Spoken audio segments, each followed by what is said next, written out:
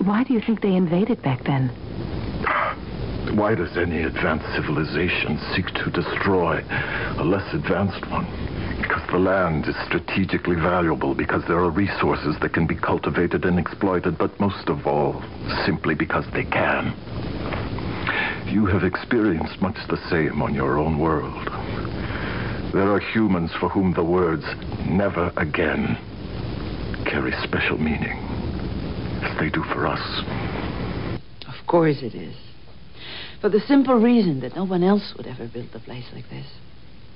Humans share one unique quality. They build communities. If the Narns or the Centauri or any other race built a station like this, it would be used only by their own people. But everywhere humans go, they create communities out of diverse and sometimes hostile populations. It is a great gift and a terrible responsibility. One that cannot be abandoned. A reporter visits Babylon 5 and gets trapped in an escalating war. We are prepared to use deadly force. On an all-new Open fire. Babylon 5.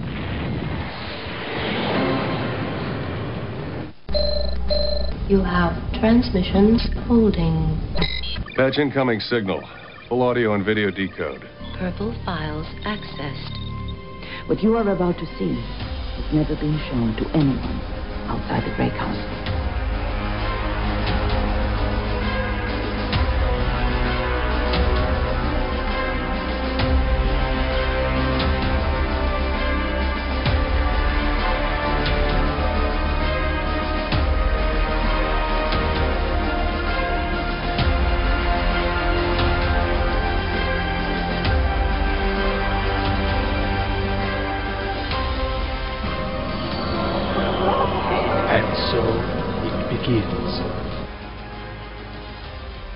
Hello, everyone out there in podcast land. Welcome to Grade 17, a Babylon 5 podcast. We are part of the Front Row Network and NPR Illinois Community Voices, and we are a group of newbies who are here to Babylon 5 for the first time, and then a bunch of first ones who have watched it way too many times.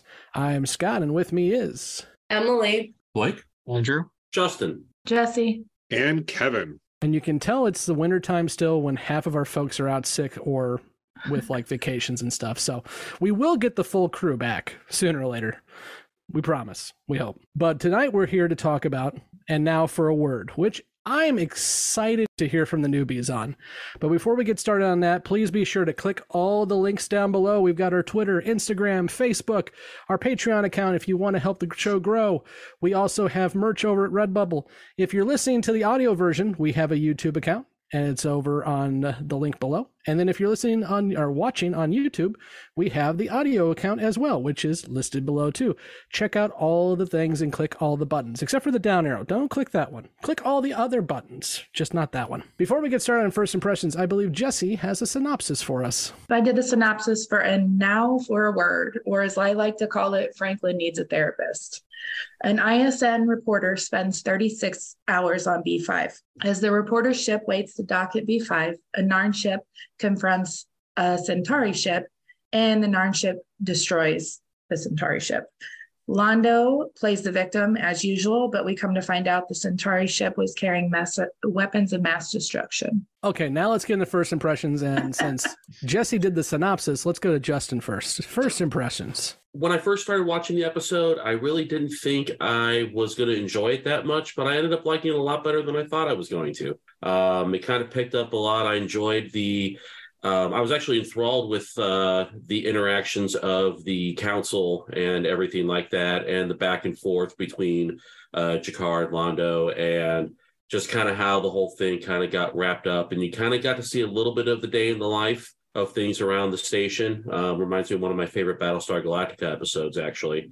But overall, really enjoyed it, and it gave me a lot of what I've been looking for, is the kind of more of a glimpse into the cost and intensity of the conflict. So overall, I give it about a thumbs up and a half. A thumbs up and a half. Nice. Andrew, first impressions. Yeah, so like Justin, I thought I was also going to hate this episode just because of how different it was. Like, it's all structured like it's one giant news broadcast. But once once I got further into it and I started getting used to it and I started to appreciate it for what it was, kind of getting everyone's individual perspectives on the Narn Centauri War. Emily, first impressions. This episode made me so angry. I almost didn't make it through. I could not stand her. I actually was hoping she would get coshed by it before the end of it. I was just like, seriously, Kosh, if you're going to take someone out, please let it be her. And he didn't, and so I was vastly disappointed. And Jesse, first impressions. Wasn't the biggest fan of the layout. I think it took me about halfway through it to get really used to the news layout. I mean, it's an interesting concept, but I'm with Emily. I was not a huge fan of the reporter.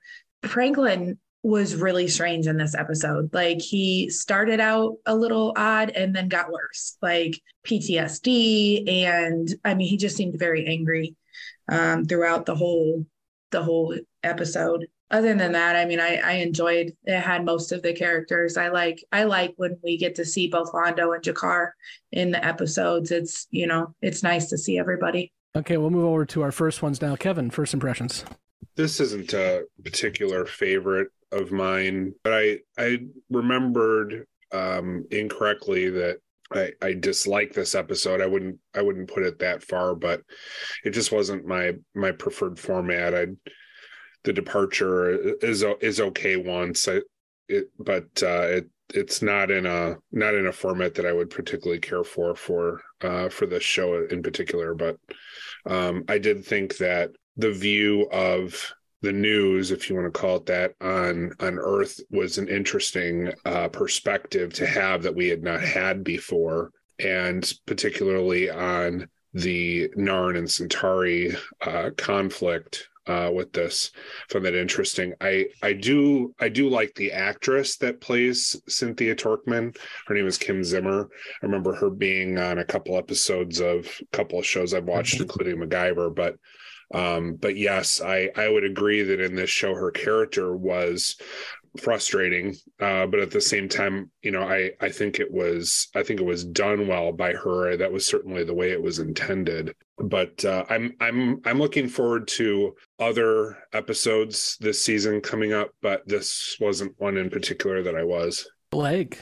So first off, I can't wait for the fan reactions, especially after what they felt about our cast on the podcast when they said Ivanova. Yeah. As the reporter in CNC called her Ivanova.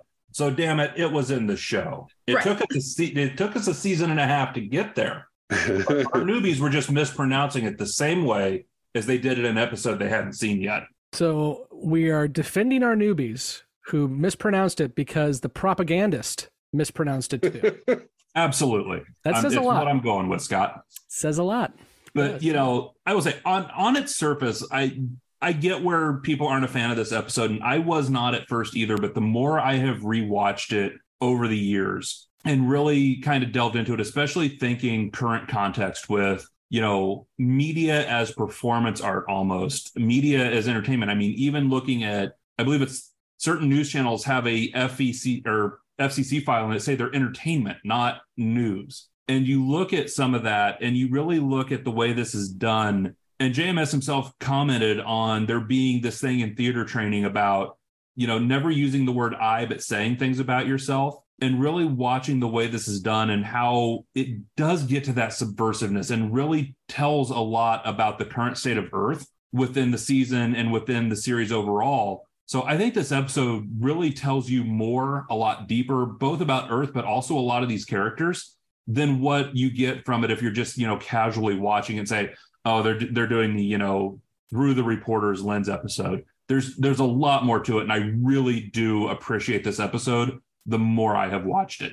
Yeah, I'm actually surprised that some people didn't like the episode. I get the format thing, although I do enjoy it. It's something different when you've watched now 36 episodes of this thing. Changing the format every now and then is not a bad thing for me. But this moves the plot along so much in one episode. It's not like a chrysalis or a signs importance, but it's pretty damn close. We have much more mention of the Narn Centauri War, which hasn't been talked about too much lately, and it turns into a firefight right outside the station. as Blake mentioned, we hear a lot about what's going on Earth, and that has a lot of undertones that I think you guys have actually been noticing already, but now it's kind of like out in the forefront. The Ministry of Information and making sure that everyone has the right information. And they mention Mars and say that the extremists were attacking the majority who are Earth friendly. And I mean, there's so much going on here. I love this episode for that. And I think everyone gets to play. I love that Jesse pointed out that Franklin needs help, because he does. And every time I have said, for now 36 episodes, we're going to throw you out the airlock, in the back of my head, I've been thinking Franklin wouldn't like that, but I couldn't say that until now. Now I can say it. Franklin would not like me saying that. So yeah, I'm looking forward to talking to you all about the episode. It's definitely one that has a lot of undertones. And for those who aren't big fans of us talking how relating the show to 2023, this probably isn't the episode for you, because, well, yeah. Let's go to Justin. Let's start talking about the episode. Basically, the whole episode's about propaganda from beginning to end. In the way that the show's constructed, and talking about Earth and how Earth presents things, and then how both the Narn, Centauri, and Minbari are all presenting different sides of different issues. And so that's kind of, if you're not a person who likes political propaganda, this definitely also wasn't an episode for you.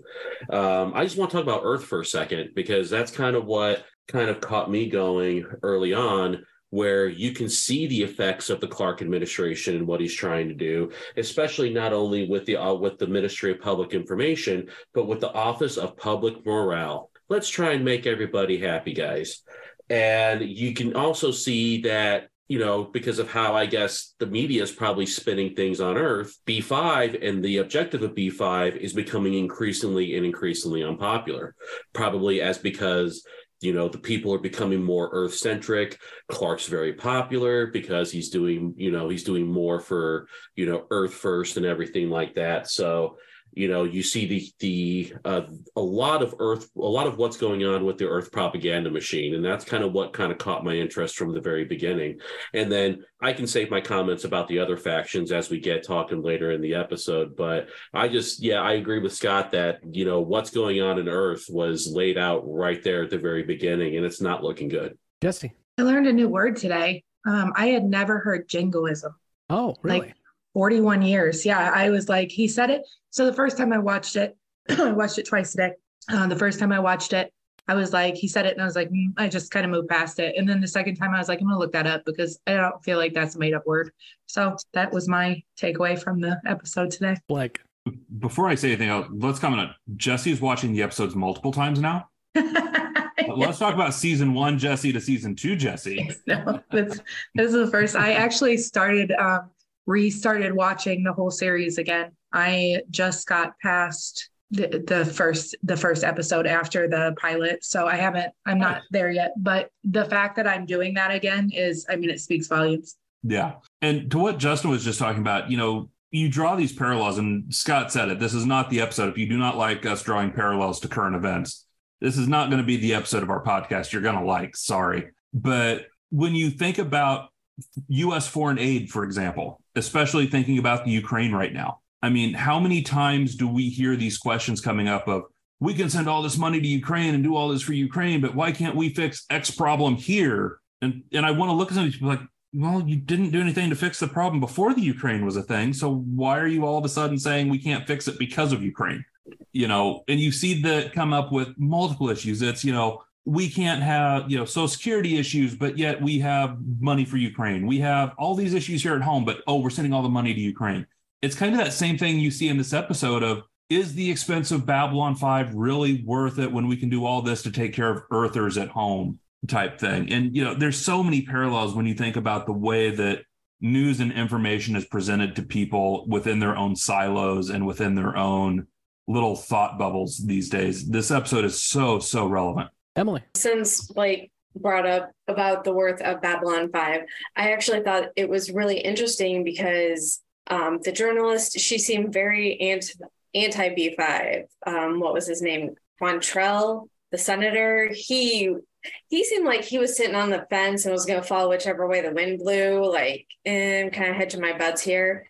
But in the previous like a few episodes ago, Gropos, B5 was strategic and necessary. So it's really interesting how, when we want to get into other people's shit, it's worthwhile. But, when we want to talk about our own stuff, then we're going to make this the bad guy in the situation.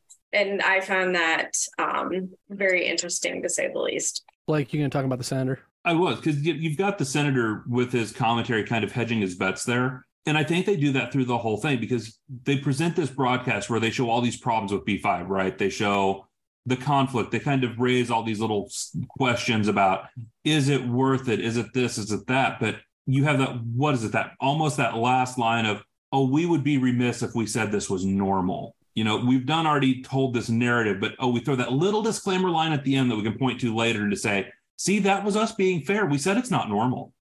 You have this like throwaway line of that versus 40 minutes of let's just trash the thing. To the Cantrell thing, I read it differently. I read it as he wants it shut down throughout the entire episode. And the reason is because he is doing basically what Blake just said, letting people watch what he already knows is going to be a biased newscast and let them draw the conclusions themselves first. If he comes out immediately and says, let's shut it down, it's not worth it, we're wasting money, we could kick the Minbari's ass now anyway. If he said all that right off the front end, then he's the one that people are watching. He doesn't want that. He wants them to watch the newscast. And we know that he already knows what the newscast is going to be about because later on in the same interview, he says, we're just happy that you got out because we need all the great journalists we have. Yeah. So he knew what this was about. So his plan was exactly what you saw, in my opinion, and that is let people make their own decision on what it is based on the biased reporting they're getting. And then at the very end, now you've seen it, doesn't it seem like it's pretty much a big problem?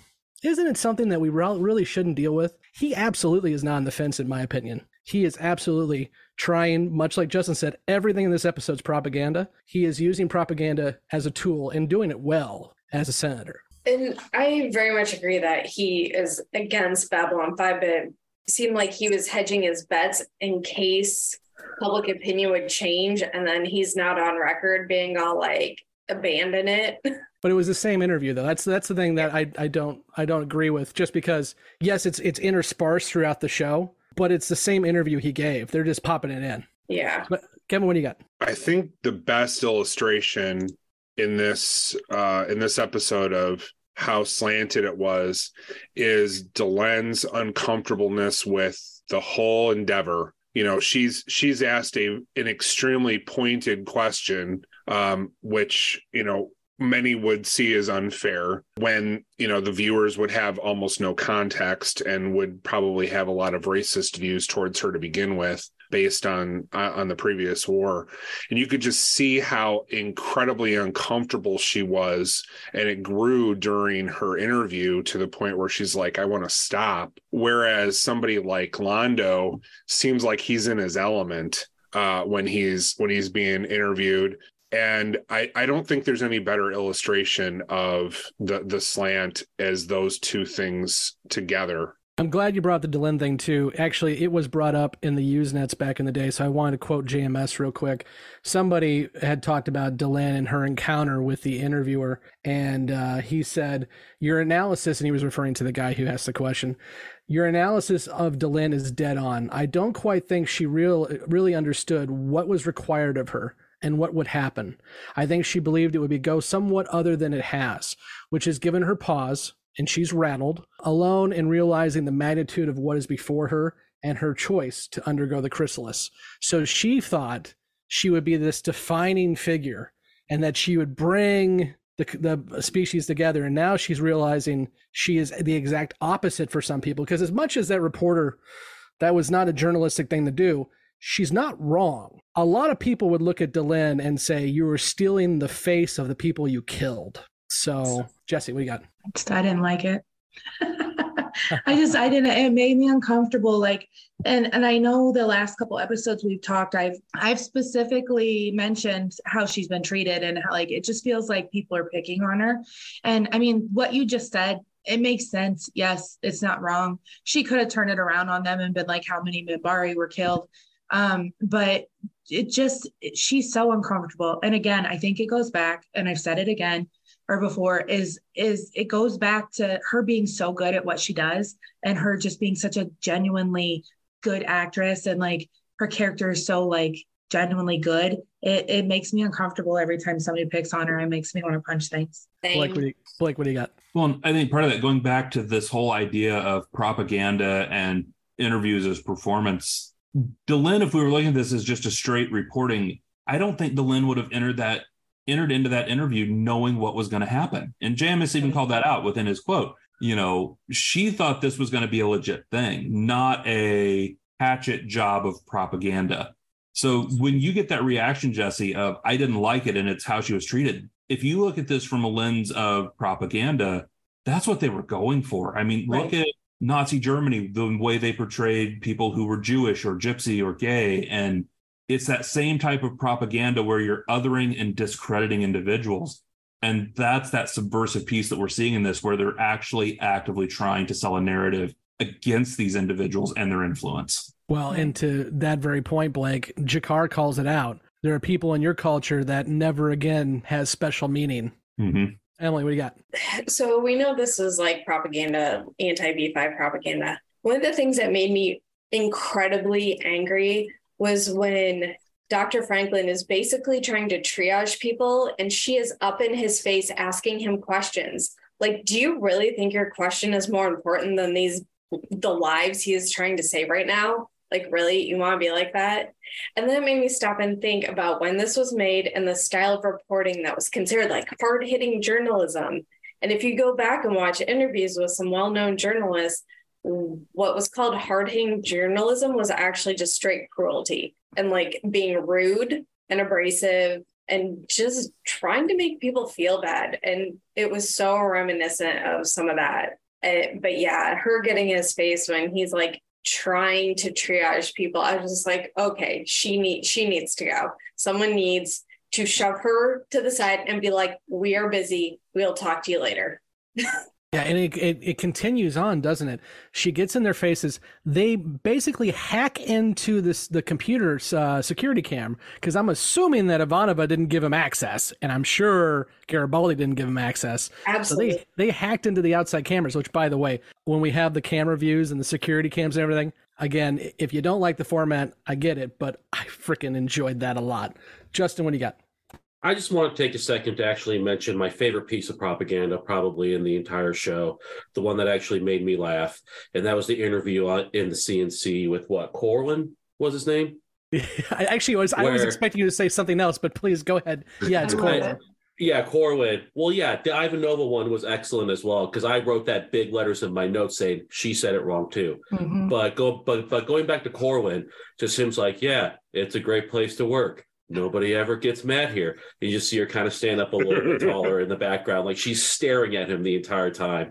And I went back and I watched that scene like 3 times, just laughing at it the entire time. I loved it. She might as well have had a gun to his head, right? Pretty much. Yeah, the perfect piece of propaganda in the entire episode. You have seen Corwin, by the way, throughout seasons 1 and season 2. He's an extra who's been there a lot. And I'm so glad they're finally giving him lines, because he's fun. He really is fun. Yeah, I hope he, and you always see him in the background, or he has 1 or 2 lines in an episode, but I'm glad to see him get a lot more TV time. See, now, Justin. That reminds me of Robb Stark from Game of Thrones. Oh, I was like, okay. He's going to get beheaded? It's something in the face. I don't know. It's hard to explain. Spoilers for Game of Thrones. But what were you going to say, Yes, Scott? there's a character named Robb Stark. Yes. Spoilers. Well, no, I said he gets beheaded. That's a spoiler. Oh, you were saying something to me before he said that. Yeah, no, Justin, what I was going to say, the propaganda I thought you were going to bring up was the Psycor commercial. Oh, yeah. And the fact that we haven't talked about the Psycor commercial. Let's talk about the Psycor commercial for just a moment, please. So gross. So Justin's rolling his sleeves up for this one. Oh boy. Yeah. There it goes. Well, and the first thing I thought when this whole clicked through and I saw the commercial, I'm like, oh, really? Are we doing this? And so I started watching it, and he started talking about, all the kids make fun of me because I can read their thoughts. And I'm like, he's a telepath. And I'm like, no. And I just sit there, I'm like, oh no. And Paulina was like, she's like, what? And I'm like, no. Like watching a And train all the- wreck, isn't it? Here it Yeah, comes. and it's like I saw this coming, and it's like, oh hi, I'm from Psycor, your friendly, your friendly neighborhood telepath. Hi, boys and girls. And it was just like, oh God, it was so terrible, man. I was infuriated just watching that, and I'm like, here we go. This is recruitment for the SS going on right here on your TV screen. JMS also pointed out too, and now for a word is referring to a sponsor. There's only one sponsor on this entire show, and it's the Psycor. Read into that as you will. Jesse, what do you got? Do we know what the message that they flashed in the commercial was? Sure do. We do. The Psycor is your friend. Trust the core. Yeah, so basically they had to get a little bit of research into this because subliminal advertising is actually quite illegal under FCC. So the FCC considers a subliminal message should be 2 frames per second out of a standard of 24. So that blip was exactly 4 frames within the system. Okay. So it does not count as subliminal because it was 4 frames, not 2 frames. But it did in France. In France, it was actually still cut because in France, their rules are much more stricter. And so when this aired in France, they could not show the subliminal message, even though it was longer than a usual subliminal message. But yeah, trust the Psycor is your friend. Trust the core. I didn't have the patience to go back and rewind it and try to screen or, frame by frame. So. Well, let's think when this was broadcast too, though, in the early 90s. Nobody caught this. I mean, at that point, you would have thought it was a blip in your television signal. This was kind of one of those long game reveals of someday this will be on a digital high def format. Damn it! So the other thing you mentioned, Psycor was the only sponsor. They weren't the only sponsor. Oh yes, you're right. They're the only commercial. You're correct. But there was the mention of this segment brought to you by Interplanetary Expeditions. Do y'all remember where that's from? Anybody? Yes. I do not. It was the infection. Yes, good job. The one funding Franklin's mentor, friend, whatever. They were the company who sent they were the company who sent the doctor to go find the Iconian or Icaran, whatever it is, the armor suit. Yes, that was the same company. You're right. Okay, I remember now. Yeah. Eduardo, it's a cameo. Yes. From the episode By Any Means Necessary. And there's so many references to past episodes in this episode, by the way. We had some budget issues a year ago. I'm like, oh, did you now? Yes, you did. I was asked a couple years ago by another Babylon 5 nerd, like, what episodes would you have somebody sit down and watch if they were brand new to B5? And of course, I said like the normal ones, like Points of Departure, actually the start of season 2 would be a decent way to start, things like that. But I also said, and now for a word, because you get so much of what this whole story is in this one episode. We learn, and again, we actually heard about this in previous episode in season 1, no one thought this thing was going to survive.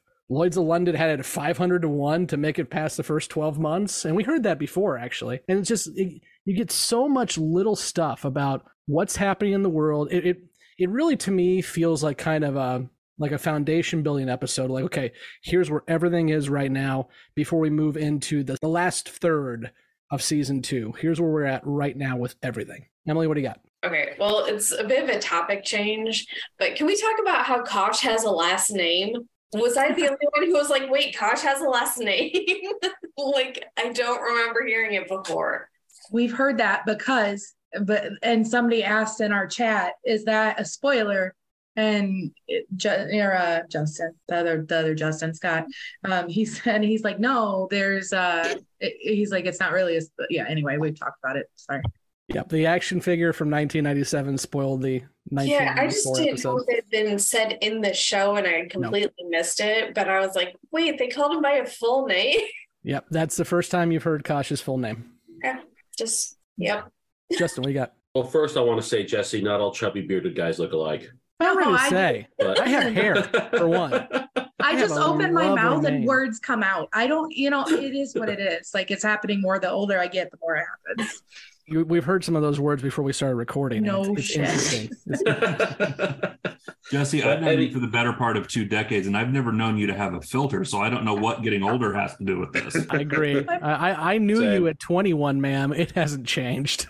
My boss says that all the time. He goes, fuck, does it just come in your head and it comes flying out of your mouth? He goes, you not even have a filter? I'm like, have you not worked with me for multiple years? But anywho. This was a good episode for both Londo and G'Kar. I thought it showed their differing viewpoints and conflict between the two of them very well, and their different public personas as they're being interviewed.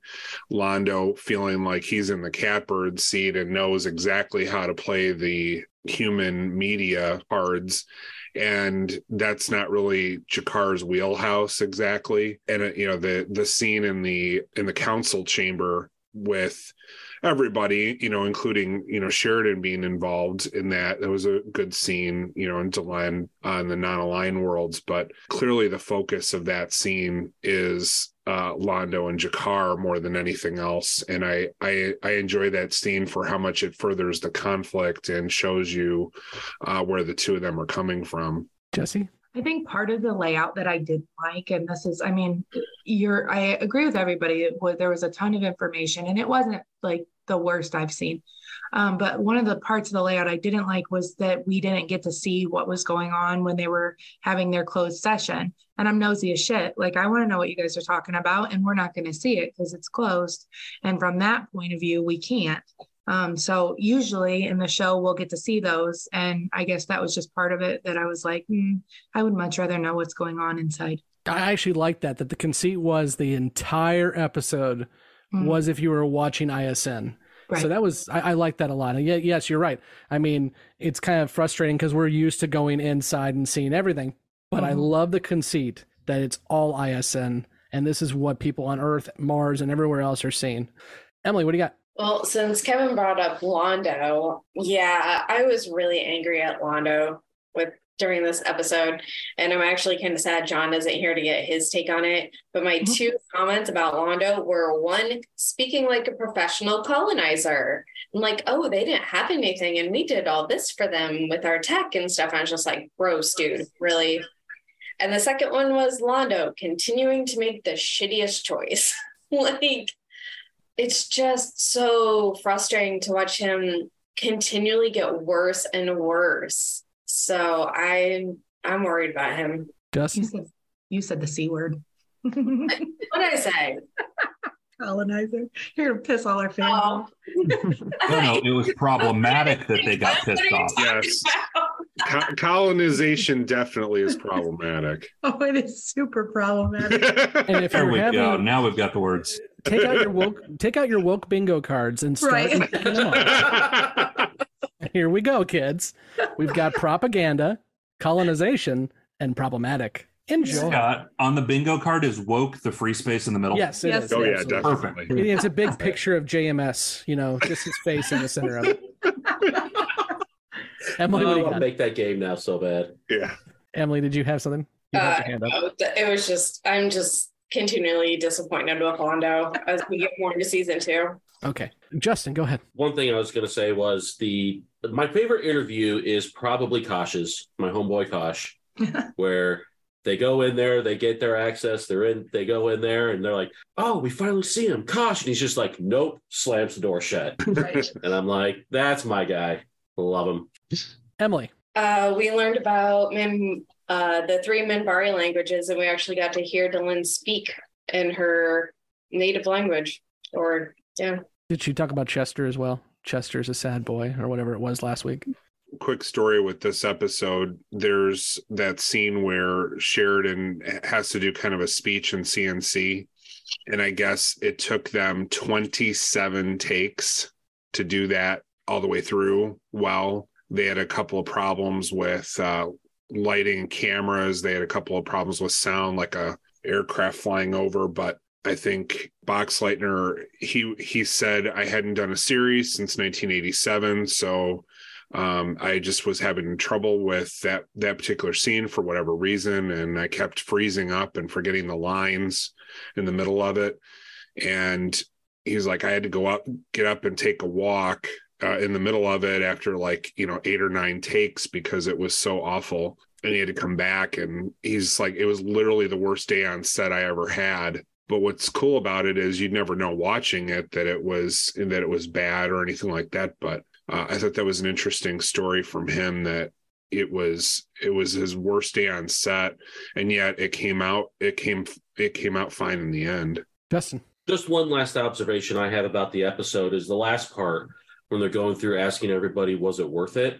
The one that stuck out the most to me was G'Kar is evidently losing faith, I think. And I hope he regains it at some point. But when he said, when they said, well, do you think Babylon 5 is worth it? And said, I used to, I don't know anymore. So that just kind of struck out at me. And I did enjoy, Sheridan's speech at the end, of course, as well. Let's go ahead and move into questions and predictions. And for those of you who just joined us, our newbies have not watched past And Now for a Word. So we're going to ask for any lingering questions they may have, as well as any predictions they may have as we move forward into this last third of season 2. Emily, questions, predictions? I really just have one, and it's about B5's function and if it's going to change, since it was strategic and necessary in Gropos, but now they're trying to put out propaganda saying we don't need B5, or it's not worth it, or it costs too much, or it's just, we're not focusing on our own stuff, and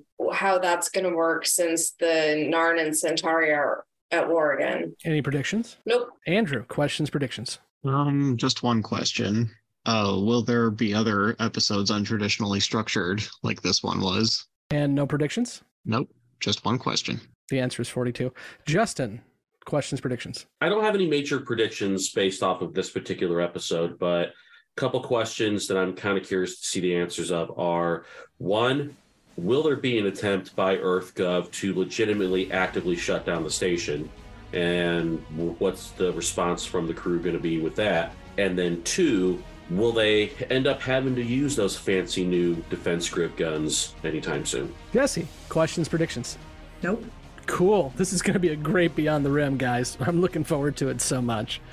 Okay, so that will end it for our newbies, and I'm sorry, Dr. Franklin, we are going to throw them out the airlock now. We'll go to credits, and then when we come back, Blake, Kevin, and I will answer these somewhat numerous questions and no predictions that our newbies have for us this week.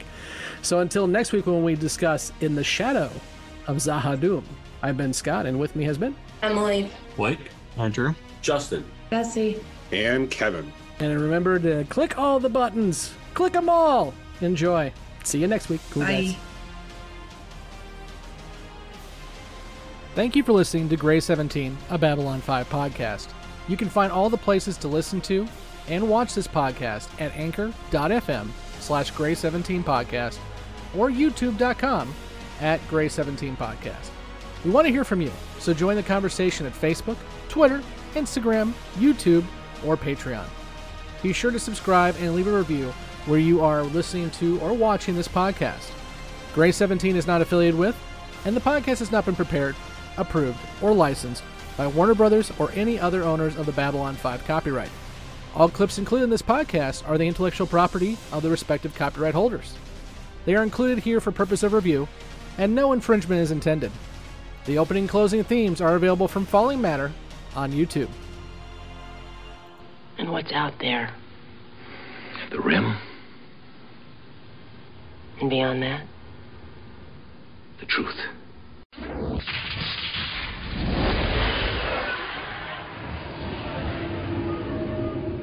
Welcome back, and again, if you have not watched past And Now for a Word, you should leave now because we're going to be doing spoilers about what happens after this episode. So let's dive into the questions here, folks. And there wasn't many.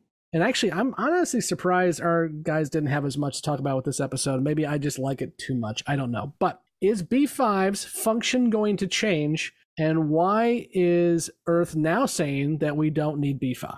So I think the big part here is, and it happened when Clark took office, right? He said we needed to focus on Earth first. And Babylon 5 is funded by multiple governments. It's the seat of the League of Non-Aligned Worlds. You've got this Babylon 5 Council, which, and this is where I think, and I had to stop myself during the episode because the B5 Council has say over probably the most important strategic asset out there, which is Epsilon 3, right? The Great Machine. And that's the one thing the senator did not mention when he was talking about Babylon 5. You notice no one mentioned the Great Machine on Epsilon 3. They ain't telling people about that. Earth does not want to give that up as a strategic post. They don't want to deal with the alien diplomatic stuff. They don't want to deal with the Minbari, the Centauri, the Narn. They want to control that as an Earth sector. So I think what they want is to end the diplomatic function of B5, but I think they definitely want to keep it as a military installation, which, you know, spoiler, we'll see that come season 3 when Earth already when the other colonies start breaking away, Earth already has a fleet en route to Babylon 5 to seize control of that as a military installation loyal to Clark. Mm-hmm.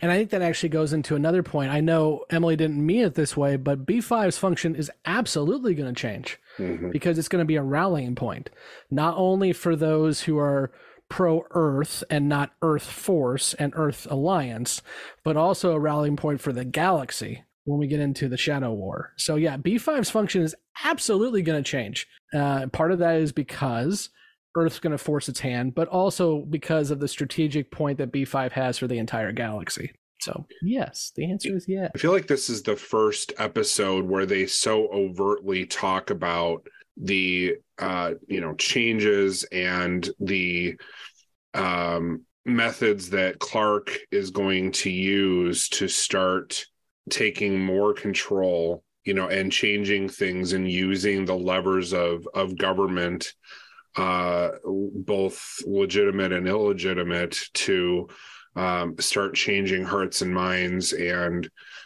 make the more dictatorial changes that are coming. I don't think they really get into that much before now, and certainly the next episode is going to be a lot about that when they unveil the Night Watch.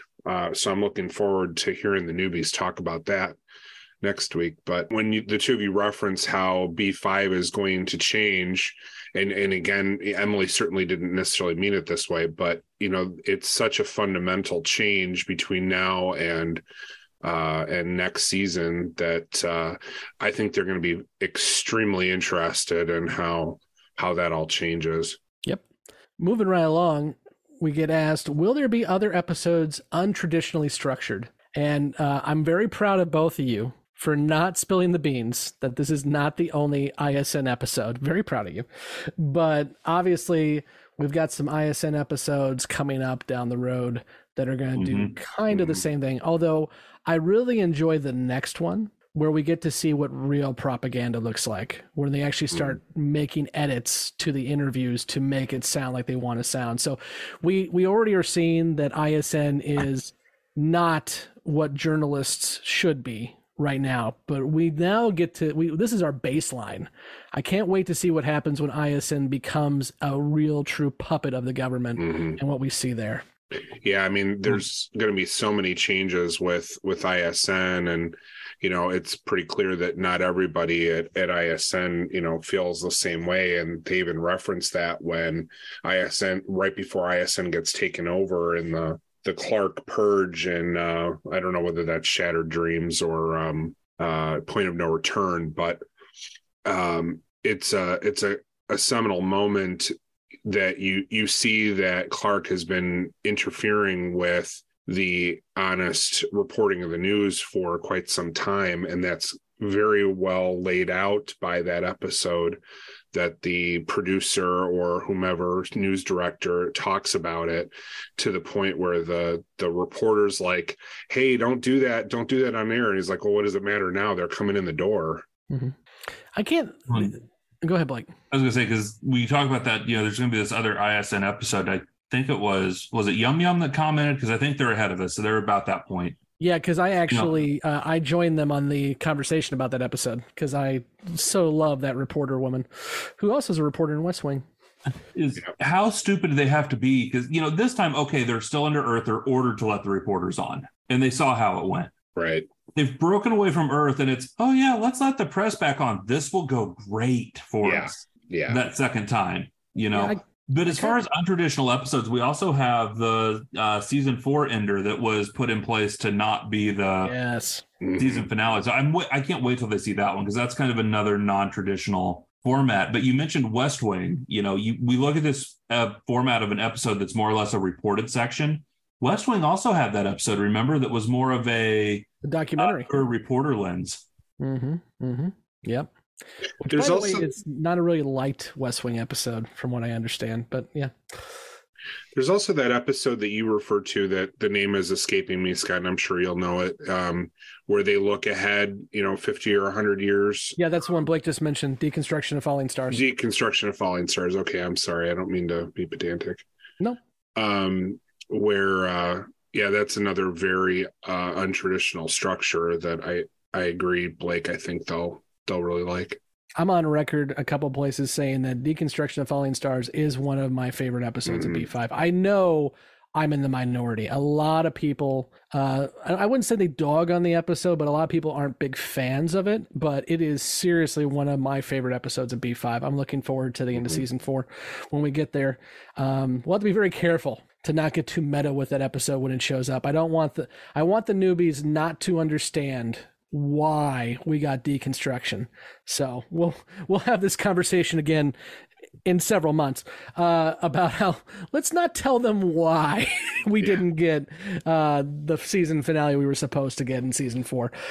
So let's keep going here. The next piece is, will there be an attempt to shut down the station? And Blake, you already alluded to it. When some of the colonies start breaking away, Earth goes to take B5. Mm-hmm.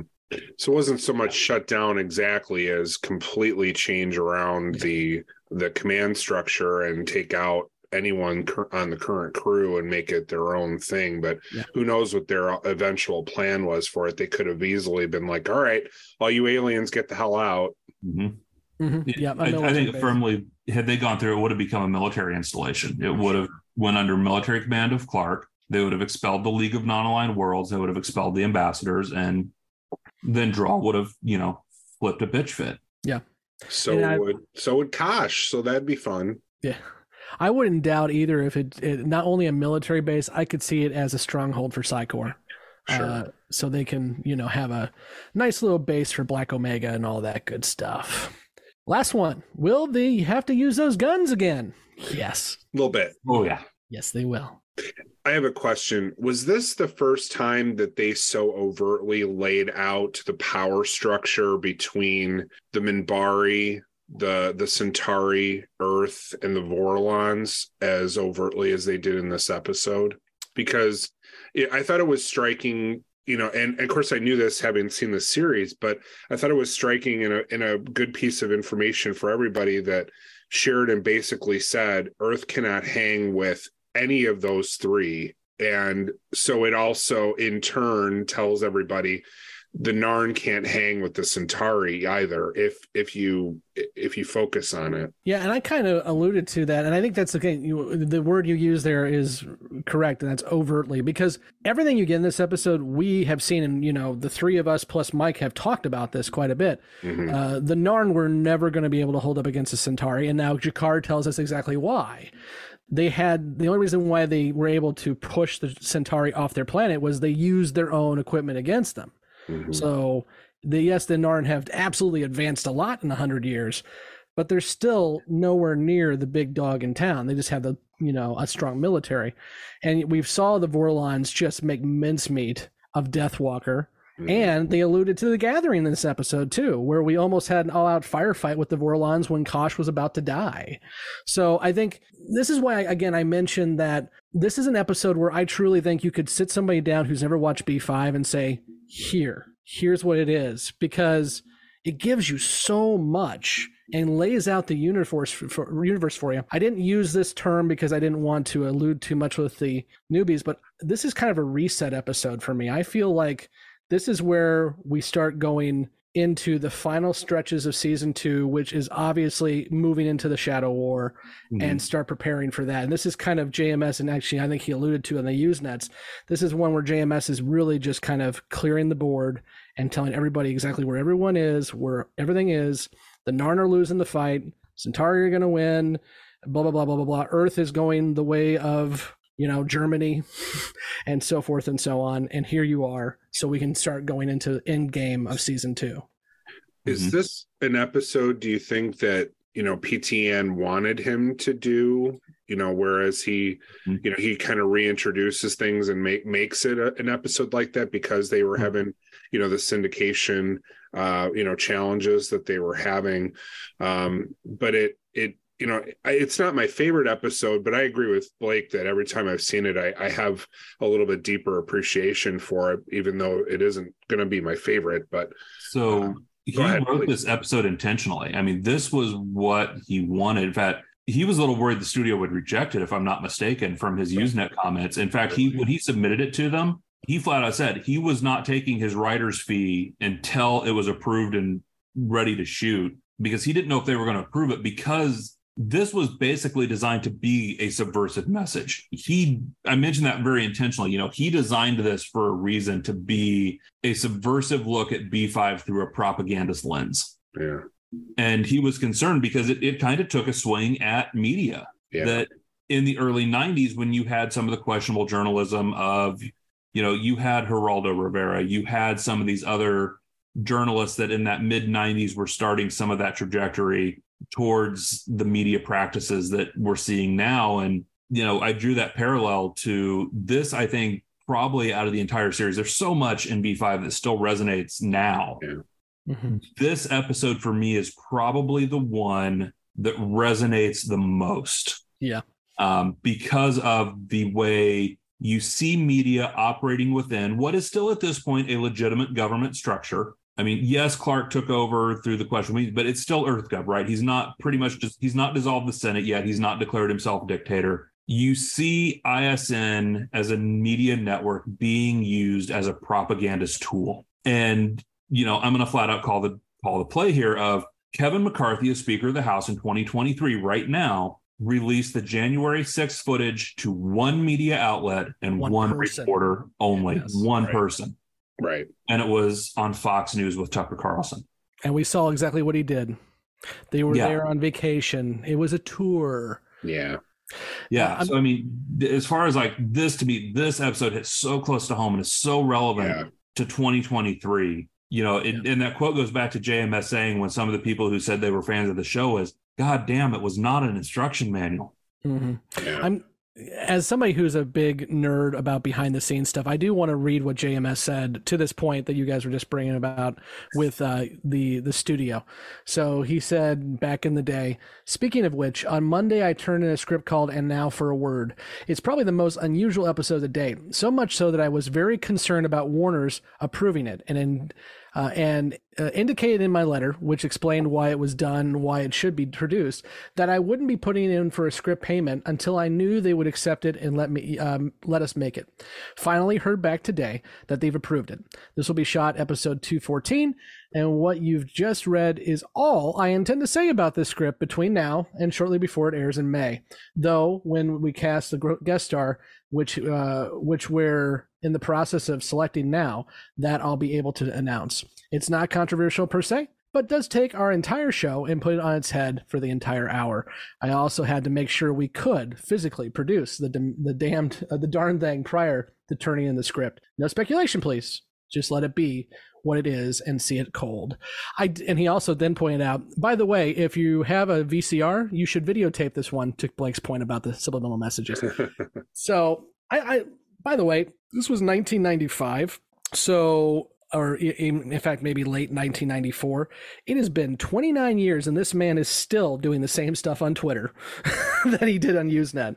He knows how to tap into the internet and the power of that internet. And he was one of the first ones to do it, and he's still really good at it. So I just love how we have this record of what was said and done 30 years ago to help back this up. Anything else you guys want to talk about with And Now for a Word? I think we've beat this one. Cool. Well, again, folks, thank you so much for joining us. Please be sure to click the like, subscribe, follow, whatever button is in front of you, click it. And then also be sure to check out our social medias. We have a lot of good conversations going on Facebook, Twitter, and Instagram. We're about to cross the 1,000 mark on our Facebook page, and we're well past that on our Twitter page. So go check it out. And if you haven't subscribed to our YouTube channel, we are releasing interviews and other shows like Kevin's Last of Us reviews with John and Justin. And also we're reviewing Picard season 3, Blake, myself, and Emily. And there's also some other stuff we're throwing out there too, only on YouTube. So if you're listening to the audio podcast, go check out YouTube as well, and vice versa. If you're on the YouTube account, we do have a podcast over at our links, which are down. I will plug our latest interview just to check out. If you're interested in a discussion of new Trek versus old Trek and all things Star Trek, make sure to check out our latest guest interview with Sean Ferrick from Trek Culture. We kind of go in depth into some of the comparisons, especially the people that say this isn't my Star Trek. You know, we have a good discussion about that. So make sure to go check that out because it really gets into all art is subjective, which applies to Star Trek, Babylon 5, anything you're watching. So go check that out. And for those of you who continue to say in the comments, and I know who you are, why do you guys talk about Trek? What about the Babylon 5 stuff? I have two interviews in the hopper right now that are specifically to Babylon 5, and that information will be coming later. So subscribe. So until next week, I've been Scott, and with me has been Blake and Kevin. And we will see you in the shadow of Zahadum. Have a nice night. We're everywhere for your convenience.